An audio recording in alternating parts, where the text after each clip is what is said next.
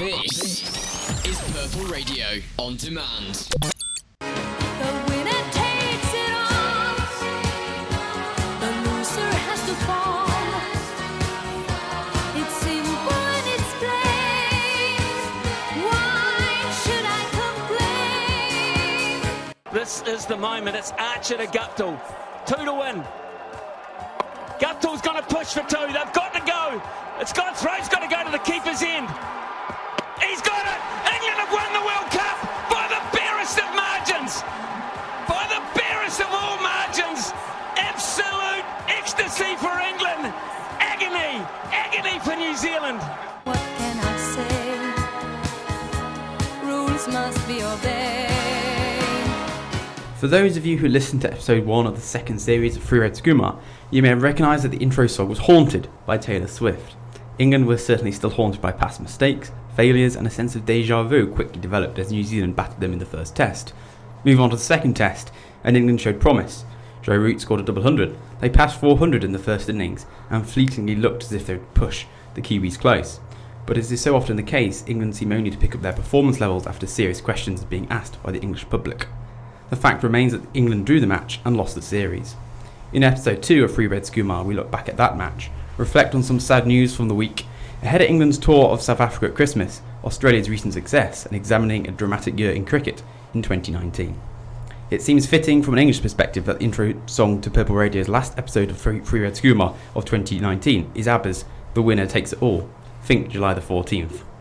With me to discuss it all is Head of Hospitality, Sports, Ed Chambers, who got the whole of Purple Radio executive boxes at the Oval for the opening game of the 100 next summer, and Will Hobbs, potentially the future Head of Sport, last seen at the Durham University Inter-Collegiate Christian Union carol service flexing his purple Team Durham rugby jacket. Was he really there to sing carols? One wonders. This is Three Reds Kumar, and it's body of Chambers and Hobbs calling the shots. Oh, thank you for that, boys. Adrian. That's really nice to finish the year, and you're not going to let me get past another little bit of a hospitality burn in there. Not. I want to hear more about this carol service. I've seen Will around like Durham a few times, and he's always got. To be fair, if you had the rugby stash, it'd be rude not to wear it. And he's fourth team though, isn't he? Yeah, I mean, you know, Right, let's just clear this up, please. plenty higher than I'd ever be, mate. That's true. Okay, the stash Chambers has seen me in it is a rucksack. I don't have any other rucksack. He has the. I will plug my rucksack. It's How much did it cost you? 15, 20. No It's way. it's a very helpful rucksack. That's good. It's big. It's practical. It's not a flashy symbol. I don't think it's something that I use in my day-to-day life and The get on jacket? as a student. The jacket is very warm. I have Will, to say. how much did that cost you? That cost a fair bit more than the rucksack. But that is a Team Durham jacket. That is not a DURFC jacket. So that representing the university, versatile. And I belted out those carols very well. Without the words? Absolutely smashed it. No, my mate got up the words on his phone. Didn't know them off by heart. Well, I knew some of them. So you've got to be sure, because there were a couple of faux pas at the back. If you weren't there, 2,000 odd people packed into this cathedral. Nothing worse. The back, This cathedral, 250, Durham Cathedral. standing at the back, no room to move. No room at the inn. And 100%. We were about 100 yards away from the main sort of hub of noise, and the first carol we belted it out and managed to finish the first verse about 5 seconds before the rest of the chapel. Yeah. So we sort of had to reassess. We went for power, went for venom, and had to sort of backtrack a bit. A venomous carol, no less. We had to backtrack a bit and make sure the sound was in unison. Went in too quickly. So we didn't want to make the mistakes with those, with vocally or timing wise. We sort of had to rein it in and produce one big sound, because it was a bit embarrassing at the start. But I have to admit, I went there and I smashed it. Yeah, belted those carols, Adrian. It was like, Oh, it was some analysis, I must admit. I felt like I was there. I imagine the listeners did as well. I was very proud. Yeah. It's like going out in the first morning of a test match, you know. Yeah. You can't win it, but you can definitely lose it. And if you play too many drives early on, you've got to rein it in. Nothing worse than an out-of-tune carol. I wasn't there, though. I was at the Aiden's Winter Ball. Oh, right. Did a little... Any carols there? 45-minute set. That's nice. You know. How did it go? Yeah, it was all right. I mean, it's like one of those things... I mean, like, people on this radio station have heard me talk a lot, and you sort of... They certainly have. I sort of run out of songs, you know. There's only so many songs that Coldplay have written. They've got a new album out, but there's too much, I'm all out of love. They're just running out of songs to play to the same audience. Like, it's just your mates and stuff, so... That leads beautifully into into something I was just going to chat about briefly. Oh thank you. I mean, I'm really Spotify grateful. 2019 Wrapped. Love that. Yeah, and my top song was a Coldplay song. Was it really? Yeah, Sky Wow. Full of Stars. Sky full of There you stars. go. I've seen you in a completely different light, Adrian. There we go. My yours was. My top. No, it wasn't. My top song. Whoa. Weirdly, what my top song was. I listened to a lot of. Throughout the year, I've been listening to a lot of sort of orchestral kind of music, which is like it's kind of dramatic stuff that I wanted to use on the radio. So that kind of stuff for our like intro and outro. Yeah. Hans So Zimmer-esque, sort of Hans Zimmer Hans style. Zimmer-esque, yeah. But these guys called ES Posthumous, which I've used a few times on my shows. Big shout out. Yeah, big shout out. If you're listening. And so the song that my top song is generally called Oranu Pai, and it is absolutely beautiful. But I don't know how I managed to listen to it more than any Coldplay song, which is kind of extraordinary. Very very interesting. But Hobbs, you must have had 2019 Wrapped. Do you You not got use seen it? Spotify? Yeah. Mine is Hans Zimmer Blue Planet. right. Similar vibe. I've seen Hans Zimmer live actually. Incredibly It powerful. must be brilliant. Yeah, he is. Genius. Yeah, he comes on a bit as a god though. He comes on. There's that song "Time" from Inception, which is the one that, like, listeners, if you haven't heard it, you will have heard it. Yeah. It's just it comes around a lot, and he comes on like the orchestra starts, and he like comes on with a guitar, which he got Johnny Marr to record that sound, and he comes on like literally with the guitar quite low down, just sort of just completely low down, just sort of staring like kind of quite vacantly into the distance, and he's like this mid-50s like German guy obviously, and he looks like such a cool dude. But yeah, It's weird Hans Zimmer is crazy. seeing your top 100 songs, because it almost reflects Like- certain relationships happening in your life and certain moments. Oh wow, go on. And the changes that happen throughout the year. You know, talking about the various songs you're popular in the spring, the summer, the autumn, different vibes Yeah. going on. It's very interesting. Yeah, I think someone should do a dissertation about it. yeah. I had like a lot of an album that I was listening to a lot when I was on a holiday, and that whole album is like all in my sort of top 30. It's quite interesting. Quite interesting. It takes you back, doesn't it? When you hear a song, therefore, it just brings you back into that sort of place where you were. It's the power of just music, so man. powerful. The Unbelievable. power of music. I think we should start anyway. I quite enjoyed that. I loved Yeah. that. It is actually quite an interesting thing to share. Like what your top songs were. Well, you just like interesting. I wouldn't have said that you would have done a Coldplay song. Very interesting, because I'm like, taking a lot of that I for think it it. reflects very much on on the character who you are. Like Sky Full of Stars. Yeah. Interestingly, my second one was The Winner Takes It All, and I think Right. that very much reflects me in a sporting sense. Yeah, Sure. yeah. Especially when you Yeah. have to go and play a match. Yeah. Like, put it on, get up for it. Fortunately, ABBA never wrote a song called Bench Warmer, so I never listened to that one. But should we talk some cricket then? Well, let's talk about some rather sad news that came. Rather shocking news. Yeah. I think we should start with the sad news of the passing away of Bob Willis at just the age Yeah. of 70 after a short illness. And Yeah. when I saw that, when it popped through a notification on my phone, I was like, "What? Yeah, What happened?" yeah, Because obviously, an English legend, Yeah. and then latterly, of course, on Sky, on our TV screens, and he'd be lost in the Sky studio, and also he had a unique way, I would say, of bringing his thoughts to the fore. Quite an outspoken character, and obviously was part of that amazing Headingley Test of 1981. I say that Headingley Test. Obviously, we've had two amazing Headingley Tests now, but kind of the underdog in that Test match, which of course was Ian Botham's, but Bob Willis did so much of the groundwork. yeah. No, I mean, I completely. I mean, Bob Willis ended up winning the game 8 for 43, which is one of the best spells in English cricketing history. I know Will was just saying before that obviously only both Anderson and Broad have gone past those wickets, and it's a thing to remember. I mean, like, I think what a lot of the people tweeting, and it was actually a real shock. I mean, he was someone 70 is, it's fairly young, and he was only. I remember sitting watching the debate after the Cricket World Cup final, and just sort of seeing him there, and he was just such a fixture of that show. And it was a show like all of the Sky have tried it for the football stuff, and it's never worked, and the cricket stuff it always worked because of his style. And he was I think what a lot of people were remarking on was the fact that from a younger generation, it's such a long time since he played cricket for England. I think I'm right in saying his debut was in 1973.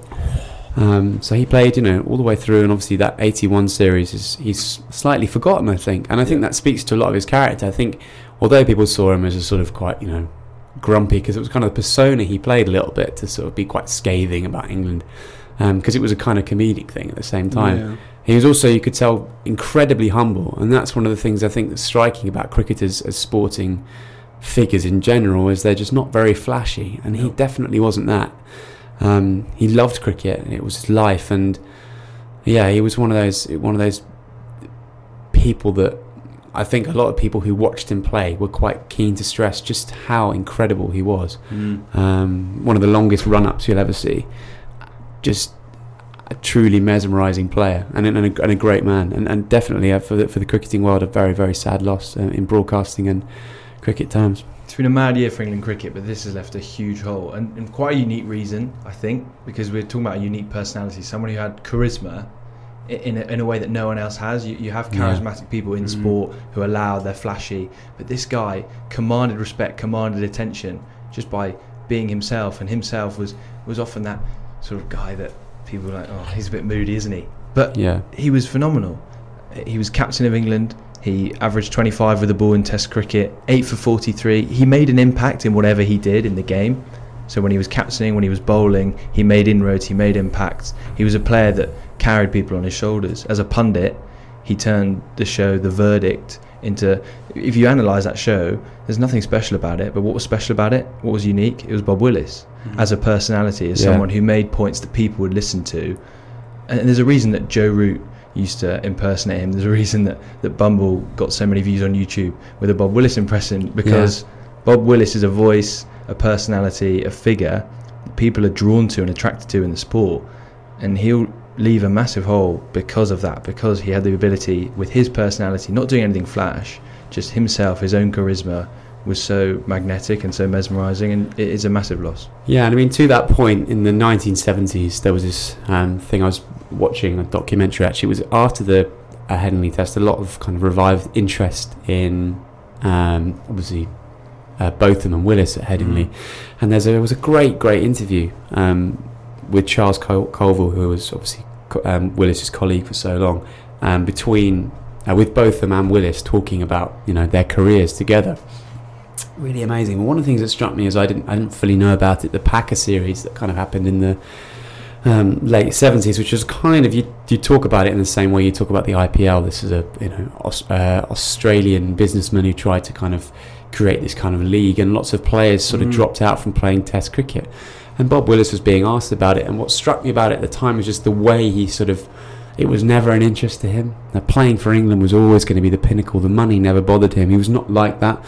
And I just think he was someone who, wore the England shirt with such pride, and dedicated himself for such a sort of significant period of English cricket, and did some amazing things, and then talked about cricket in such a, scathing way, but a way that is always close to his heart. And I think that's one of the things that you always took away from his rants. They were always like, come on, we can do better than this. That scathing nature is something that was definitely reflected in his career with his bowling. He's a mean, nasty, fast bowler. That archetype is something that Bob Willis has set as a trend in a way. He's got the hair, he's got a long run up. He had surgery in both knees, and he ended up at his end of his Test career having more wickets than anyone else other than Dennis Lillee. So he's someone with fight, with grit, with determination, and he just epitomises what you want an England sportsman to be, and especially with cricket, with so much characters. It relies on characters, cricket. At times the game can lapse, and sports fans maybe not drawn to it in the same way unanimously as other sports. So you need individuals, you need talents in personalities, and he certainly was that. He's brilliant on TV, on the field. He's one of those cricket personalities that really defines what's great about the game. And the last thing I'd say on it is, I read an article Michael Atherton did in the Times, and I think what he was saying was, one of the things that was striking about Willis is the fact that his opponents didn't like him. They didn't like him because Willis was not open to it. But he said the one thing that was always striking is just how fond his teammates were of him, and how much their bonds were, and how strong the relationship was between all of them, and that speaks a lot to him. It's very, very, very sad news. Yeah, cheers guys, and thoughts and prayers are with his family at this time. I suppose moving on and looking back at the cricket then in New Zealand, obviously England drew that second Test. They were ahead in that match at times, and it felt as if as I said in the intro, England showed a bit of promise. What do we think of that? I mean, starting, I suppose, with the team selection, went with 5 Seamers, Jack Leach was dropped. Debut for Zach Crawley. Yeah, that I was going to say. Ed Chambers' his mate. What did you think of it? Mate. Well, I thought it was. I mean, for me, it was extraordinary. I mean, I don't know Zach that well. I've known him for quite some time, but he's always again with cricketers. This is a thing. I mean, one of the things I love about cricketers so much is they're extraordinary, talented people, but invariably incredibly humble. And he was that. I mean, he was just knocking out centuries at the age of 12 for the first team easily. Like it was just, I think he did 2 or 3 in year 7 or 8. It was just something that he did, and he was always destined to be very good. I always assumed he'd play for Kent. I always assumed he'd play at a very high level. I didn't know whether he'd ever play for England. For it to come, he's 21. February 98. We looked this up just to work out how many months he's got on me. I might catch up. February 98, so he's got 11 months on me.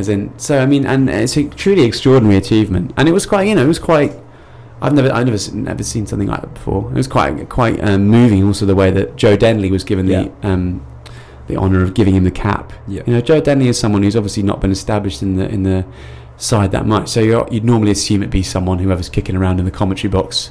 Is what they normally do. So can he come down and give him the cap? They gave it to Joe Denley, and he just gave this beautiful. You can see it on Facebook or Twitter. Beautiful words about Zach, like a father figure to him. Yeah, absolutely, and it kind of makes sense given how, I'm sure Joe Denny will have seen Zach playing from the age of 15 probably, because he's been in and around the Kent setup for a long, long time, and it's quite a moving thing. But Joe Denley comes across, I mean, like all cricketers do. I mean, I'm a massive advocate for cricketers and their personality in general. Given all my actual, I mean, you joke, but I've not met them, but they've always come into the boxes for corporate things, like people like Tufnell and Jonathan Trott and stuff. And they're always, what's so striking about them is they're so like reserved and just genuine. That was really nice. I mean, obviously he didn't play very well. I mean, he would say, he would look at himself, he obviously got 1.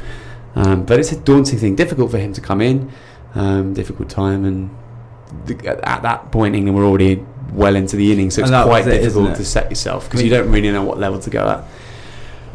I've gone on for quite a bit there, but what I would say about this is we often get games like this where, what do you say? I mean, we've got a lot of runs, but so did New Zealand, and ultimately you have to look round and say, well, was it just it was a good pitch for batting? I'm gonna pick up and go, I think England's biggest issue is away from home, have they got 20 wickets in their bowling attack? Hobbs. Yeah, it's very touching on Joe Denley. I'm surprised he managed to hold on to the cap before it reached Zach Crawley. Look, I got that. Two test match series. Why do they happen? Why do we have a series of 2 test matches? I mean, who wins? Obviously New Zealand win, but I mean, I just really don't see that test match was a dead test match because of the pitch. Yes, it was really pleasing seeing England get runs. We lambasted them for a lack of runs. I was delighted to see Joe Root back into form. Delighted to see Rory Burns looking every inch the solid, dependable opener with shots. I was absolutely delighted with that. But then to pick up on James' point, is that just a road? Is that a return to form for Joe Root, really? It is a road, but it's definitely I mean, if Joe Root is getting runs, Joe Root has to get runs, and what shows is that he does have class, and he didn't just get runs; he got a double 100, and that shows that this guy is back in form, back in rhythm. When you've got great players at the top of their game, they need to get themselves going. It's not necessarily all to do with this pitch, or he gets runs, or he's back in form because he's got runs. You pick up signals from the player, and the player, once the player's in rhythm, once the player's in form, they're very difficult to stop. I'm delighted with the runs, but I just feel, you're a man for big runs. But I just feel before this test match, like what can England gain, especially on that pitch? I just get frustrated with 2 test matches in a series. I really feel that if you're going to prepare, what does that do? We've seen Zach Crawley get 1. Fine, he didn't really get much of a chance. Is he going to play in South Africa? The game just runs out of time. And what have England learnt at the end of the series? No, very little for me. Well, I mean, I certainly think what I would say, taking away from it. I mean, I think I actually watched a lot of this test match, probably more than I'd be willing to divulge. My sleeping patterns are just about recovering. But I think one of the striking things for me as a fan, as someone who watches, when I sit there and think, when's he going to get his century? Probably about 10 minutes. And I'm thinking about when he's going to get the runs. It says to me that there's not much of a wicket threat. And there were large parts of that where I thought that the batsman had to get out, that the bowler wasn't going to get them out. And that speaks to the fact that the pitch wasn't offering nearly as much as previous pitches we've seen this year, games that we've seen before. And of course it's partly deliberate. Yeah. You may argue, because New Zealand are 1-0 up, so they don't need to produce a result wicket. Maybe. But I also think coming out of this series, what it does say is, sure, I mean, England lapsed and Jofra Archer hasn't performed as well as he would like. The big lapse was on about day 3 in that first test when BJ Watling and Mitchell Santner got in. Otherwise, it's not been a massively one-sided test. No. Well, I said test series, but the tests haven't really been one-sided. There's just a few sessions where New Zealand got on top, and they continued. Once they got on top, that was it. And it was hard to stay in. So I mean, I do think the balance of this team. Okay, Johnny Bairstow back in? No, I don't think so. I think Ollie Pope is a much better pick. I think Butler is a better pick than Bairstow. I just don't think Bairstow really was adding anything to the team this summer, realistically. I don't think his technique is really... I just think he can get found out too easily on middle stump, and I just think he's too vulnerable. And I don't think that's really changed for a long period of time. I always feel a bit bad like lecturing these players, but because he's so good. But he changed it. He changed it because he wanted to play in the one day team. Yeah, of course. And he's a World Cup winner. Yeah, so. Absolutely. And I just don't think he offers enough. And also, I just think Bairstow and Butler shouldn't be in the same team. I just think they offer similar things, to be honest. I like Ollie Pope in there, and he played very well as well. It's all about reconfiguration at this point with England. We talked about last week about sort of a redevelopment of a new era that can go away and win in Australia. Yeah. That's the full. It's about balance, isn't it? God. Yeah. So Chance should be a fine thing. Wow. No, but I suppose long term you've got to start building towards that. And with all due respect, are you going to win an Ashes series with Johnny Bairstow? Well, you're not going to win. I mean, the definition of insanity is doing the same thing again, and expecting different results. And cheers, Einstein. England are going to have to reconfigure their middle order. I mean, we always talked about recently of having a strong middle order that can blow teams away with counter-attacking punches with Bairstow, Butler, Mo, and Ali. That's not what's going to win us. We've tried that. I don't think it's a personal thing on Johnny Bairstow. Is Mo and Ali's test career over? Yeah. For me it is. I wonder whether it is. I mean, Joe Root said the other day that, we'll have a look at Mo and he's a very high player. I think he might be over. Is he going to win us in Australia? No. I mean, he's proved that, hasn't he? No, I think he's just a very I think good... he's the answer. He's one of those players who, when he's in form, he's very, very good. I mean, he's taken more wickets than Leach, though. I mean, Leach hasn't taken that many wickets, realistically. I agree with that. But I think too much always expected a bit of Mo. With both the bat and the ball, we always expect him to come in at 8 or 9. And also, he's got technical issues. He's obviously got a problem against the short ball. He's also been messed about like nobody's business during his England career. He's batted at 9 different positions. I mean, he's batted everywhere from 1 to 9. I mean, it's extraordinary. It's just stupid. Really stupid. But then again, Ollie Pope's getting that way as well. Yeah, it is kind of bizarre. I mean, obviously, Zach Crawley, for example. I mean, I use that example because he's brought as an opener and comes in at number 6. Yeah. I mean, they say that you can open and go at number 6, which is just a bit strange. It's a bit of an England thing where they just sort of try and... Every new player always ends up at number 6. Well, when they made their debut. I know. But then, they all get chucked around. And so that's the one thing I do like. I mean, Root, over time, will get given... Someone's got a notification. Yeah, it's me, actually. Do you know, you'll love this. It's from my hospitality company. Go on. It's just... because it's on the app. Should I tell you what my notification is for, given you're so interested? Since you've interrupted the podcast. No, it doesn't tell me. That's really weird. It's not told me. My last notification was asking me if I wanted to work at Wentworth for the golf. So, I couldn't do that one. Got a shame. Yeah, on that point, I feel like on the reconfiguration sort of aspect, you don't want all rounders, so you don't want to pack your best players. Johnny Bairstow, you look at him, very talented cricketer, get him in, and that's been the strategy. Now we're seeing, right, we don't want our best 11 cricketers. Yeah, we want 2 openers who can open the batting. We want a middle order who are middle order batsmen. So it's definitely a change of focus here. And so while we look at Zach Crawley and say he got 1, or we look at Ollie Pope as a long-term option, we need players who fit that role, because if cricket is a team game, it's not about your individuals and about your players coming in, because we've seen Johnny Bairstow, talented batsman, but if he gets in the wrong place in the test match, that talent is not going to come through. You need that talent in the right context, and therefore with someone like Ollie Pope coming in as a middle order batsman, say, or having Joe Denley potentially as a number 3, Joe as a number 4, that it's so important in test cricket to get in that right position, and that's what England are focusing on, I think, getting that configuration of people in their positions. The most extraordinary about Bairstow is we were sat here 12 months ago and talking about how he just got this brilliant 100 at number 3 against Sri Lanka. Yeah. So I suppose, I mean, Ben Folkes as well. Yeah. Oh, Ben Folkes, yeah, absolutely. So it's hard to say. I think England have got a lot of middle order batsmen, which I quite like. And I think the thing that I've taken away from this series is I think Burns has been such a find. I think he's had a really good year. I think he's performed pretty consistently. He'll go well. He'll go far. Ridiculous way to get out, but we leave that. He shouldn't have been out. Also, it took the third umpire about 5 minutes to give him out, and he was clearly short of his ground. But that's another thing, because the third umpire had an absolute shocker. Did you see the Ross Taylor decision? Oh, absolutely horrific. Like, there was clearly no hot spot on it, no deviation. The frames per second weren't enough. Gives him not out, and he clearly hadn't hit it. But the balance of the top order of England was much better. With Root at 4, and Denny at 3, it works much better. And I think they need to work around that structure. They need Joe Root to bat at 4. That's just what's going to happen. People, obviously, we talked about how boring a bit that Test match was. I think the highlight was Joe Denley dropping that catch. How on earth he's dropped it, I will never know. But it was actually quite funny. Geoffrey Archer found it funny, didn't he? I think quite a few people found it funny. I mean, it was so bad. When the bowler finds it funny, you know it's. And the game was gone. It summed up the situation. The game was gone. Joe Denley was obviously thinking about something entirely different. Yeah. And then the ball arrived. It was just like, oh, ball. Yeah, that moment sort of summed up the Test match. It did. And he took one of the best catches I've ever seen off Tim Payne this summer at Lord's. I wasn't actually there for that day. Square leg. Just in front of, a huge diving catch from. I mean, it's extraordinary. But so it is one of the funny things. Yeah, happens. It's like golf. Some people can hold them from 80 foot and then they'll miss a 2-footer. Sometimes the easy things can slightly cloud your judgment, and it is horrible. I mean, the slow-mo camera does him no favour at all.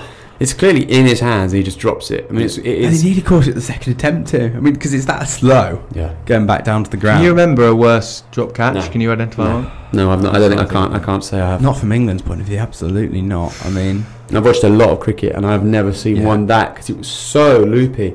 Like, you can see them like being hit reasonably hard at your body and dropping them, and you're thinking that really should have been element taken. of surprise. There was no element. But of surprise. That was just chipped. So central as well. Right. It's right where you want it. Incredible. If you wanted a catch, it's just ideal. I mean, he probably hasn't had an easier chance to catch anything like that in training or in matches for about 15 years. Yeah. I mean, it was unbelievable. Anyway, I'm looking forward to the South Africa series, Boxing Day Test match. Yeah. Is Keaton Jennings coming back into the team? Because I read that the other day. So that's an interesting one. They're talking about for Sri Lanka, because he's a very good player of spin. I think in South Africa, I mean, the South Africa Test series is a really interesting one. South Africa are a team who are 4th in the ICC international rankings. England are 3rd, and yet have had as bad year as England have in Test cricket. They haven't won since this time last year in January at home against Pakistan. Obviously, Pakistan are not exactly ripping up trees at the moment. They got beaten by Sri Lanka 2-0. South Africa did at home last year. Yeah. And then and Sri Lanka aren't much to write home about at Test cricket either, really. And then they went to India and lost by 203 runs, an innings 137 runs, and an innings and 202 runs. So this is a South Africa team who are woefully out of form. Yeah. They've got all kinds of problems in their cricket board. I think it's a really big opportunity for England to pick up a big scalp overseas, but at the same time that gives added pressure to England to make sure they do that, because I think they go in as favourites. Yeah, I mean, that could be huge, can it? Psychologically, beating South Africa, no matter what South Africa side you are, that's a big scalp. Yeah. And that'll be brilliant for England. Keaton Jennings, I mean, horses for courses is a new thing that Ed Smith, sort of a phenomenon that he brought in with Darwood Malan, he's mentioned. So in Australia, Darwood Malan's record is excellent with that higher bounce. And so I really see that as a positive way of thinking in terms of, on this pitch, this guy can do certain things. So Keaton Jennings clearly has talent on those sort of wickets against spin.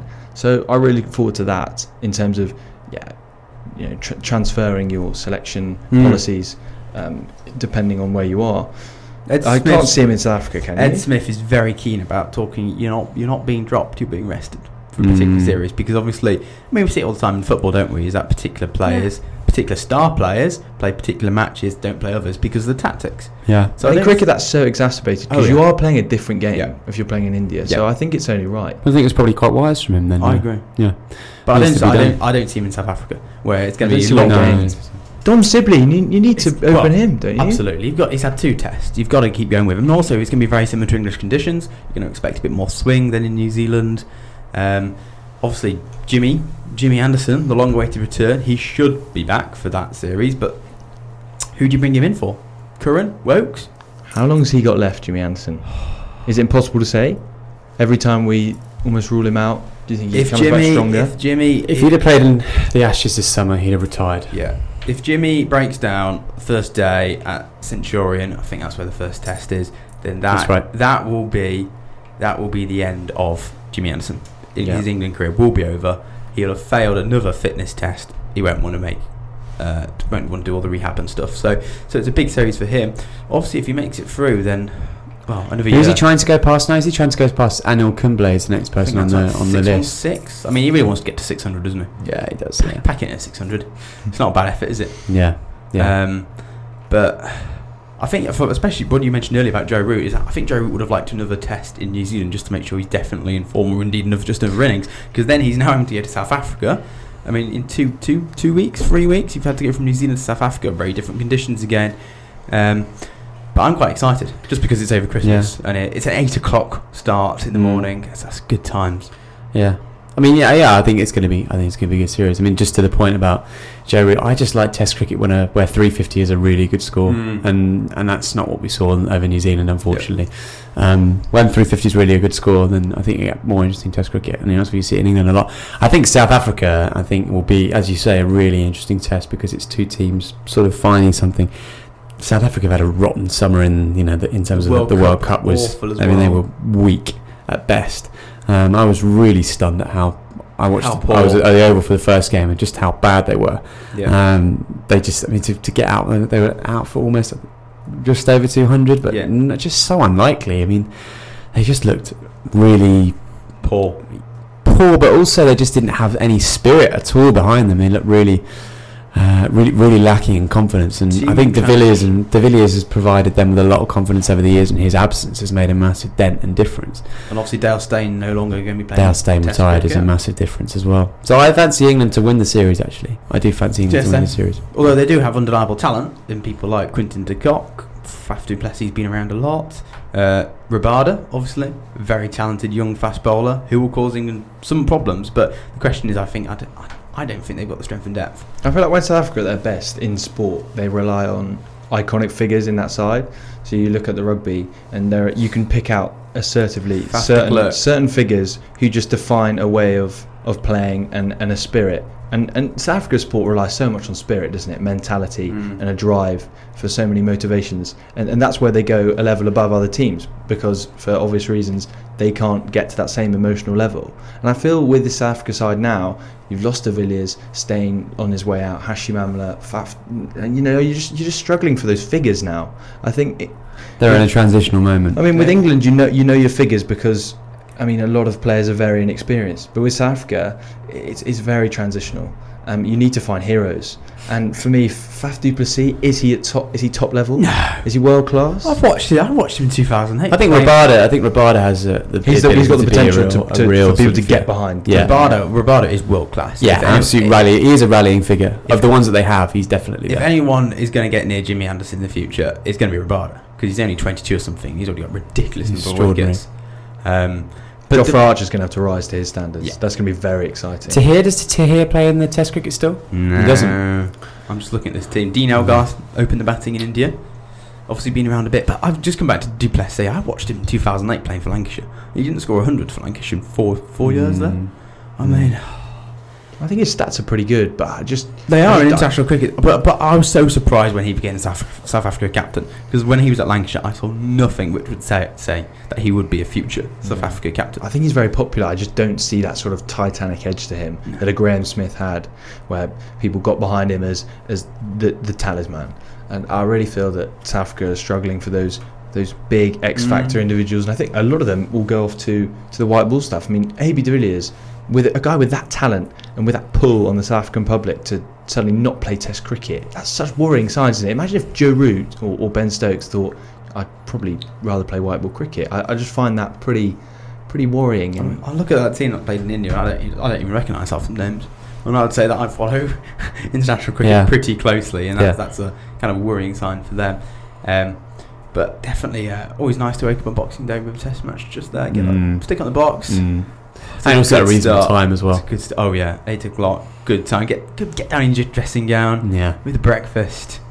It feels that nice sort of little period between Christmas and New Year. You can just pig out, can't you? Those few days. Yeah. Oh, it's such a nice moment. Just forget about these chapters and stuff. Speaking of Christmases, when are we all heading back? Is it a week today? I'm on the Saturday. On the train. Chambers? Not sorted yet. Not sorted? Got to buy his ticket. Is it because of dissertation or...? I've just not got around to it yet, to be honest. Not got around to it? No, not decided yet. I've just decided, I'm going to stay out for research and stuff. I'm going to the World Darts Championship again, though. I told you that. Yeah. 17th. When is it? 17th. Where? Alexandra Palace. Right. As it always is. Ali Pali. Ali Pali. Honestly, been once before. It is the best sporting event I've been to, in terms of it's just such a unique atmosphere. Sheer atmosphere. Amazing atmosphere. Raymond van Barneveld has got to win a match, but if he wins it, fingers crossed he does, it's his last time. Obviously 5 times champion of the world. His last time playing the World Darts Championship, and I'm going to be there for his first round. So absolute scenes, mate. We're going to get dressed up this time, which we didn't last time. So you're going to be home by then? Yes. So you game before the 17th back? Yeah, probably. Yeah, probably. Probably. Yeah. Gosh, this is Cage. I don't think Chambers wants to see his family. I do want to see him. I'm getting that vibe. You just want to sing Viva La Vida. I saw the 2 weeks ago. I was going to say, what was the thing you're looking forward to most at Christmas? But obviously Chambers is a bit like, not the family anyway. The Ali Pali. Do that to me. Ali Pali. Oh, I love my family too much, man. Too much. Oh, now he says that because he knows that Mummy Chambers will be listening to this at some point later. I know Hobbs is looking forward to seeing his mother again. Without a doubt. As he told me, he's been up in Durham for a good old long time. You've not seen her since he came up? I've seen her once. No, I need to see Mum. 100%. Yeah. I'm looking forward to Christmas dinner, to be honest. That's the one. Do you like all the traditions of Christmas then? That's the one day of the year when I go mad on the calories. Yeah. You enjoy it, yeah. I mean, I do like. It's going to sound like I'm saying this for posterity now, but I do love spending time with the family. It's the best bit about Christmas. But yeah. No, we've got a Christmas. You're going to do the Christmas show for Purple Radio, which is coming out next week, isn't it? Yeah, it is next Thursday. Adrian Waddelove's going to be fronting it, of course, fronting the coverage as Purple Radio counts down for Christmas. What can I say?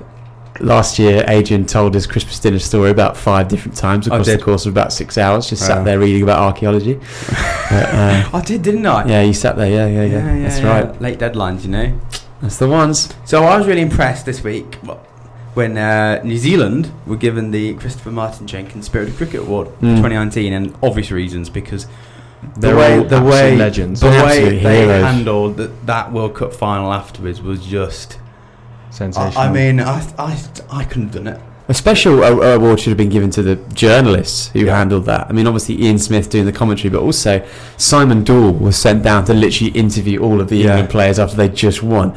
I mean, as proud New Zealanders, having played for the other country, wanting to see them win the World Cup, you know, I mean, it was so crushing, deflated. and they carried them again. It was given the way that they lost.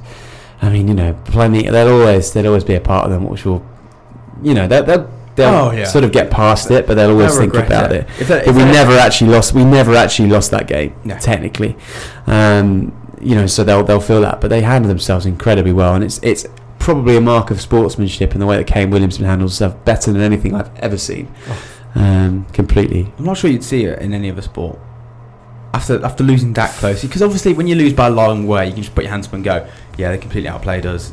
yeah, it's fair. We didn't deserve to win. Do you know what? The only other example I can think of is the All Blacks in the Lions series with that penalty, which should never have been. It should always have been awarded to the All Blacks right in front of the post. And the way Kieran Reid handled himself in front of the cameras with the referee, in the press later, up until this day, is just extraordinary. It's definitely something that country majors on, and it's really spine tingling at times. In terms of sport, I can think of some special post round responses from players. Oh yeah. Like Justin Rose after Sergio Garcia won the Masters was unbelievable. I mean, Rose had literally lipped out a couple of times to win it, and he sat there for 50 minutes and fielded questions on how happy he was for Sergio that he won. It's just like some sportsmen have just, and you can see the guy is completely on the verge of tears. I don't want to be here. But there's some sportsmen have the most remarkable strength of character to be great winners, to be great losers. And I also think there is a kind of dialectic about it, because the sportsmen we admire are the ones, they deliver those great moments and stuff. And we think, some of the people say that the most important thing about sport is winning and stuff. But you are reminded every now and again of just some people of their complete respect for their opponent and how they carry themselves afterwards. And it's an inspiration for everybody in all sorts of walks of life, the way you respond to adversity. And those New Zealand cricketers, there's a part of me that does hope that they go on in 4 years' time and do something special. I mean, obviously I want England to win, but if New Zealand went and won the next World Cup after finishing second twice, you couldn't help but I think for all like Hatfield did at the Rugby Floodlit Cup last year. That's what we were made up about. For 2019, I think as a highlight, you think of so many moments. Obviously, winning the World Cup, Ben Stokes' incredible innings at Headingley. Obviously, David Warner getting 335 just the other day. I mean, but the one moment that actually stands out is just the New Zealand team after they've lost. Yeah, because I was emotionally drained and I'd just been watching on the sofa all day. Oh my god! And I remember saying to everyone there, I was just I couldn't do this. Jimmy Neesham. I don't know if you've watched read his Twitter account. Jimmy Neesham, amazing, Twitter account is amazing. Just really funny, but just so and the fact that he was involved in the Super Over as well. He was batting for New Zealand, and his interview post match was just. I don't know what the highlights you've got, but for me that just stands out as a moment I don't think I'm ever going to forget. No. Can I? This might be slightly less popular, but we might get onto Australia in a moment. But Tim Payne, can I say the same thing? When he was interviewed after the Ben Stokes, obviously you had the run out with Nathan Lyon, then you had the review that wasn't used with that unbelievable decision, umpire Joel Wilson. Absolutely plum. Love Joel. I feel like the reformation of Australia has got a lot to. Tim Payne's got a lot to say for that. In the way he sort of remoulded the policy of the nasty team. 100%. And his personality, his general respect, I think, is a massive factor in the new rise of an Australia who can win and win well. Yeah. No. So big up Tim Payne. Yeah. Big up. I'm just thinking of great moments, which was the performance of Ali Mdar and Joel Wilson on that first test at Edgbaston, which is the worst umpiring stuff you've ever seen. They got everything wrong, didn't they? Everything wrong, literally everything wrong. Everything, basically, whatever they did, you would just do the reverse. Yeah, but Kumar's not. I mean, this podcast is dedicated to Kumar. Kumar, has not had a great sort of 6 months, I must admit. I mean, we have, as a house, my house has developed the Dharmasena dance move, which is the reverse. Obviously I can't show you listeners, but the reversal when they tap their shoulders like that, and then they're just the douche. You do, it's like the Macarena. You actually do it. You do the Dharmasena, and you do the reverse like that. Not out. But you know why? Why? Because obviously he officiates so many England games. Yeah. I mean, he's always there. Yeah. He must know the players so well. And it means that just increased scrutiny for us, because we always watch England games. And we're always watching him. We're like, come on, Kumar, mate. There's actually kind of dearth of great umpires at the moment. I think massively. So that Ashes series was literally desperate for Murray Rasmussen, Kumar Dharmasena to arrive. Get Billy Bowden back for that Ashes. Billy Bowden was brilliant. Simon Townsend as well, the Australian, so good, fantastic.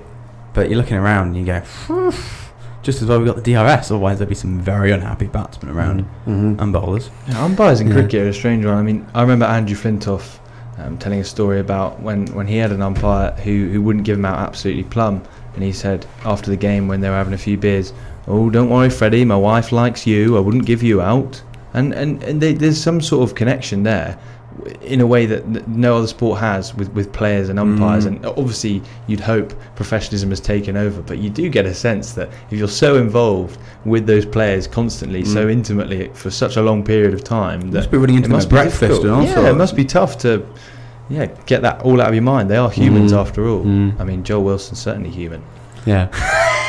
Definitely. I just do want to mention before, if we have to call it in a minute, but yeah, we do. We have to say that. I mean, I know you mentioned Warner 335.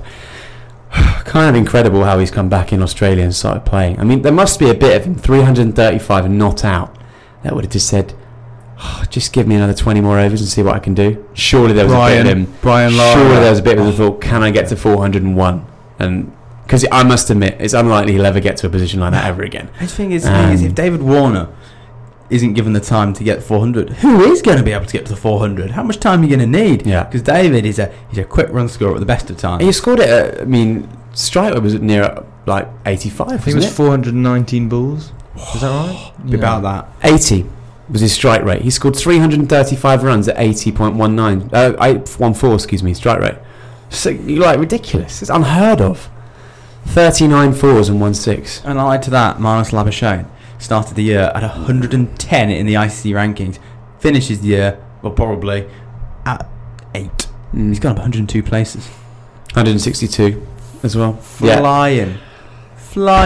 He is an absolute force to be reckoned with. And they're somehow below South Africa in the ICC rankings, despite the fact they went to England and took the Ashes back. Most of these rankings are nonsense.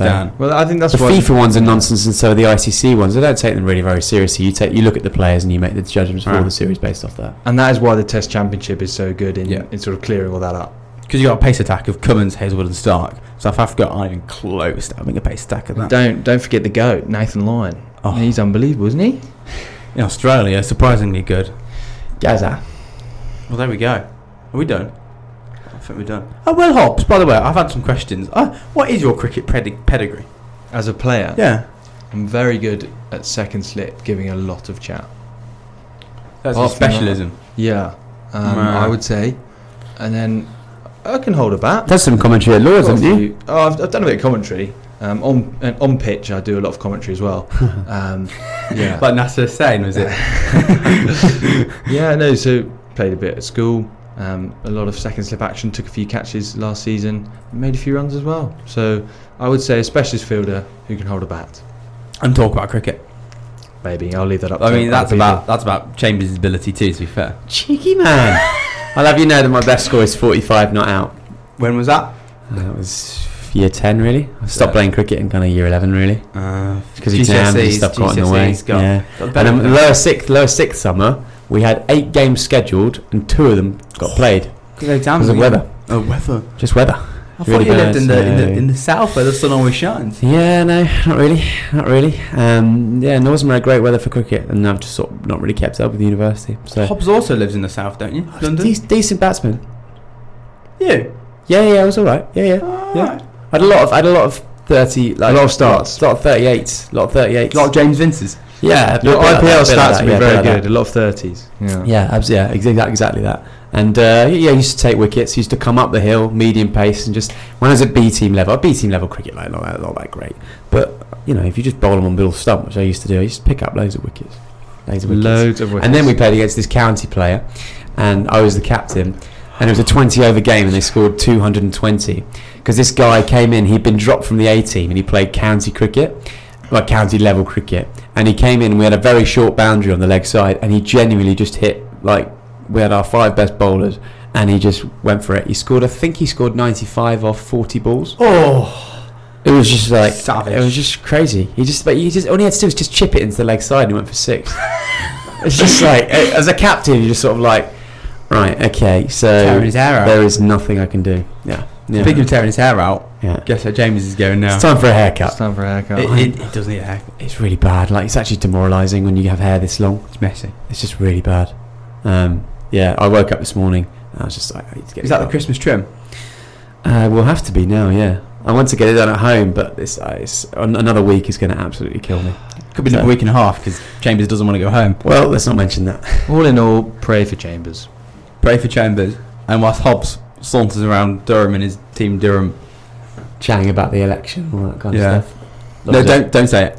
Otherwise I'll have to bleep it. There we go.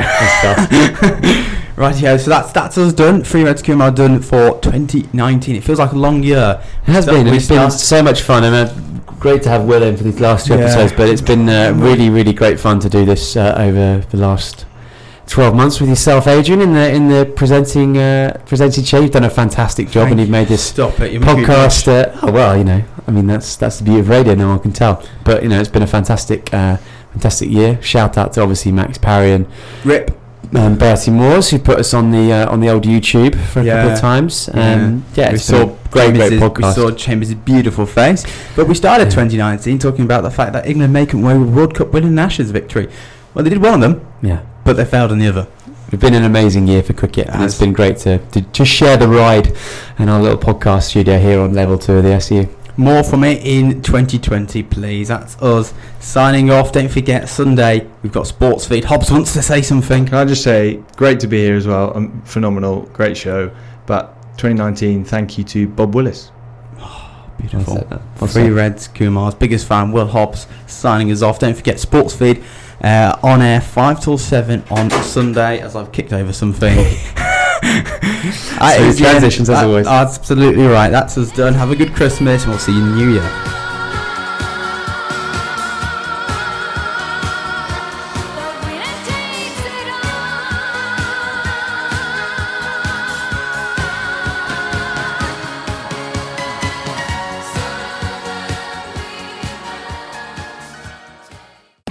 Purple Radio Podcasts. Thanks for downloading this Purple Radio podcast. For more great content and to listen live, head to purpleradio.co.uk.